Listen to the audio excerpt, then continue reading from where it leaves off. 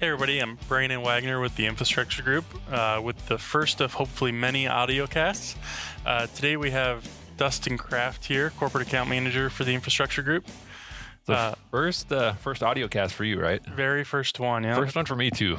It's going to be great. So excited. I feel like I should use some sort of big radio voice like, hello, Brandon, something real big, but I guess we'll try to keep it more professional today and whatever we can do to keep some interest. But yeah, that's right. So Dustin, I guess today we really want to hit on the 2330. So, a machine that has really had a good reputation in the market. We've seen a lot of different applications for the machine and a lot of, unique opportunities that got presented to us because of this machine. But I guess really just to kick it off, we really want to talk about what markets we're even seeing our customers, corporate account customers utilize that 2330. Yep. Yeah. So I would say on the corporate account side of things, it's probably really no different than just regular non-corporate accounts. So we're seeing a lot of 2330s going into the fiber market and seeing some going to power. And then there's a few going into the gas market as well. But again, the majority of them are going into fiber and in the power side of things. If I had to rank it, telecom be number one, power number two, gas number three. I've got accounts personally that have their gas contractors that have 2330s in their inventory, in their arsenal of things that they're using. But yeah, I would say telecom is definitely more the place for the 2330 in general with our corporate accounts. Yeah, which when you think about it, that's really what we designed the 2330 for. So it was a smaller 2440 that could really fit that fiber market and really be a good performer for our customers. So, along with that, the different markets really, where we're seeing it used, but how are customers using it, or what situations are they bringing in a 2330, say, versus really a 2440? Where does that thing fit on the job site? Yep. So I would say in general, again, with our corporate accounts, if they're doing mostly urban work, they're probably going to go with the 2330. If they're doing a lot of rural fiber work, they're probably going to step up to 2440.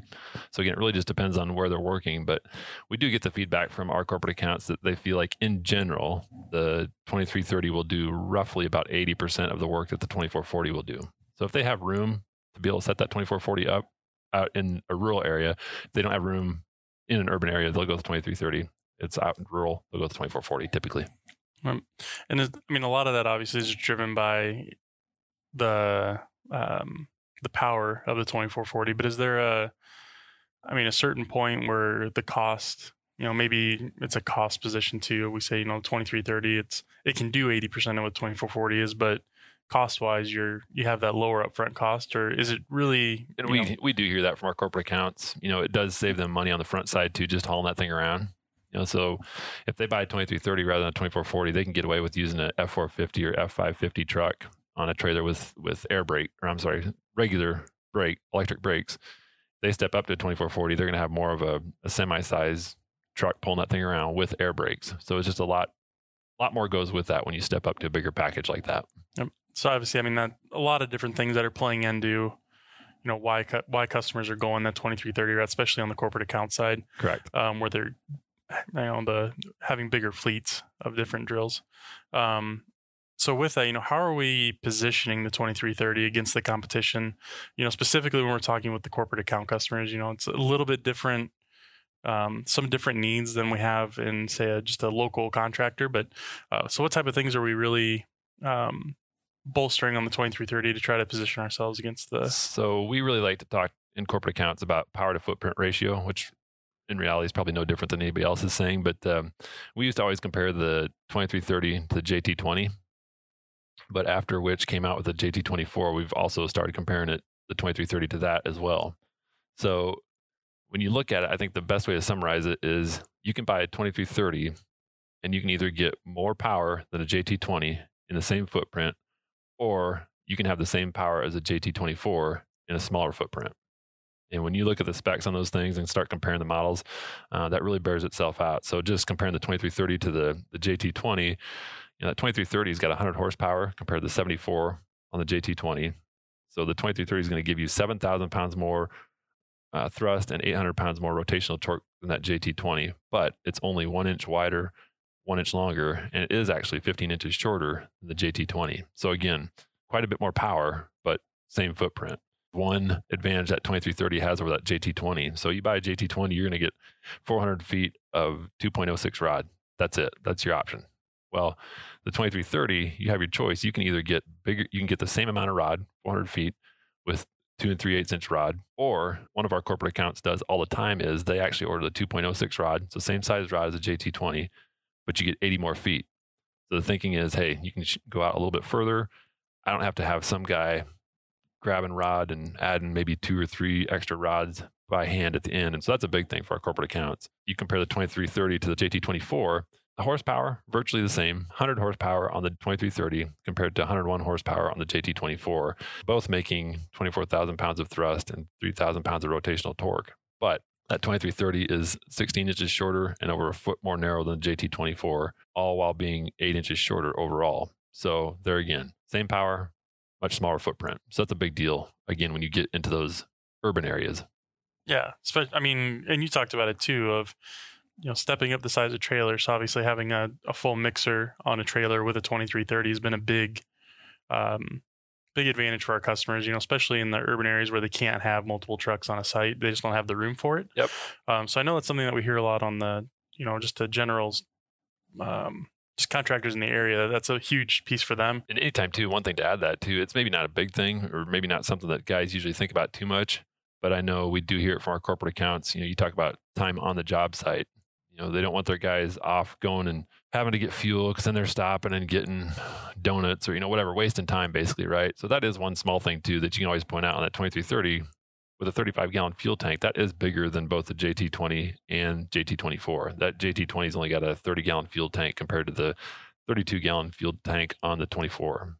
So you get more fuel, should keep you on the job longer and hopefully keep your guys out of the gas station chasing fuel and donuts around, right? Yeah. No, that makes perfect sense. So I guess another thing that we didn't really talk about in that, but I know a huge piece of really all of our customers on why they choose Vermeer over Ditch Witch is really our dealer network. Yep. So I guess it's a little bit more of a sticking point. It's definitely a selling feature with our dealership network. I mean, that is undeniably a huge thing for us, whether it's a 2330, 2440, it doesn't matter what size drill, or whether it's a brush chipper, any of that stuff, it doesn't really matter. Our dealership network is a huge asset for us. And we hear that consistently from all of our corporate account customers.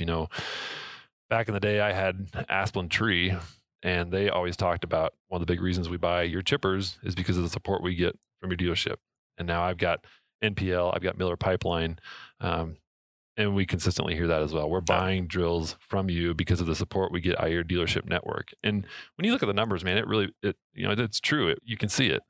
So we were negotiating with a large corporate account earlier this year, trying to get an exclusive deal, which we did end up getting. And as we're going through that, we're pointing out to them some of the advantages of going with us versus the competition. And that was one big thing that we pointed out. Like, hey, look, in the area that you're covering, we have 5 dealership groups that cover that area. As compared to our competition, covering that same area, they have over 20 different dealership groups, which when you first hear that, you think, oh, okay, whatever. That doesn't really make too big of a difference, right?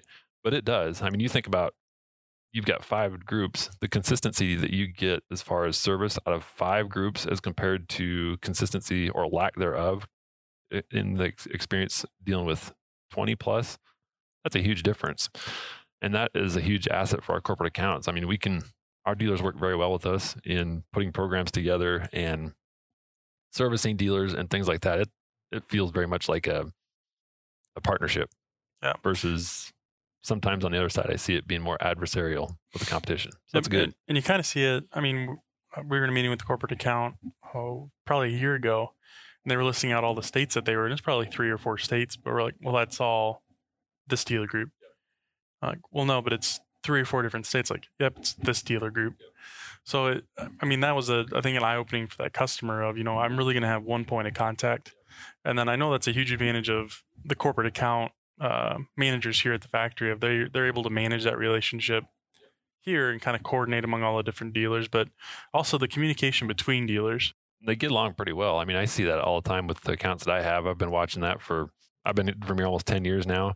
And in the last, I'd say 4 or 5 years, having Miller Pipeline, for example, just seeing the way that the dealerships deal with each other. I see Craig Butts and Gary Neerich working very closely on things.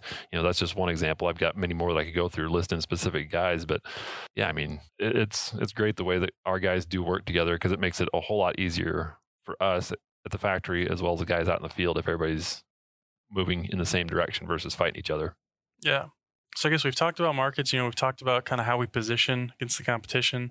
I guess the big point is what are the customers saying about the 2330? So what things are we hearing from the field or from our corporate accounts? Yeah. So one of the big things we always hear about is just the overall sound of that machine, or maybe lack thereof. So it's obviously very quiet. I think when that thing first rolled out, I do remember hearing one or two times where our corporate accounts called in and they said they needed to get service out on this brand new 2330 because it wouldn't come all the way up to power. So we go out there and look at this thing and we're like, no, it's all the way up to power. They're like, there's no way. It can't be at full power. There's no way. Listen to it. Like, no, it's that quiet. So I think that was a testament to how quiet that thing is. We hear that a lot. And then just going back to the overall power to footprint, just a smaller package, more power. Those are the two biggest things I would say we hear from our corporate accounts and why they choose that drill. I don't want to avoid the kind of elephant in the room, but we know we've had some opportunities on the 2330 recently. So, with the different updates that are coming out, so the new wiring harness, new frame, new thrust motor, like what kind of impact, or how are you guys broaching that subject with corporate accounts, maybe ones that have had some issues? That I think will come down to really individual account basis. I know for me personally, with NPL and Miller, we've been fortunate. We've really not had many issues at all. So I would tell you with them, there's really not much we need to do there. Now I know some of the other account managers have definitely had issues with their accounts on that drill. So, as we go through this, I think we'll definitely be looking to kind of pinpoint our efforts at those guys who have had bad experiences and essentially do a relaunch. I don't know if that's the right way to say it or what, but get it back in front and show them the improvements that are made, because regardless of whether they've had a good experience or bad experience, even from the guys who have had a bad experience, we've heard, hey, look, the drill's great. Again, power to footprint, it's a great drill. Just we need these issues resolved. If these are resolved, you get a real winner. And I think that's another thing for us of just showing customers that we're going to stand behind our equipment. 23 came out 5, 6, 7 years ago, and we're continually updating. We're continually getting feedback from the field of what needs improvement. So I think that's another huge thing just to talk to customers about. But I guess with that, that's really what I had. So I think we covered it all. Yeah, I think we just nailed our first audio cast. First audio, man, it's in the books. I'm so excited. Maybe we can do it again sometime. Yeah, it'll be a great time. Be sure to tune in for our monthly audio cast. Thanks a lot, guys.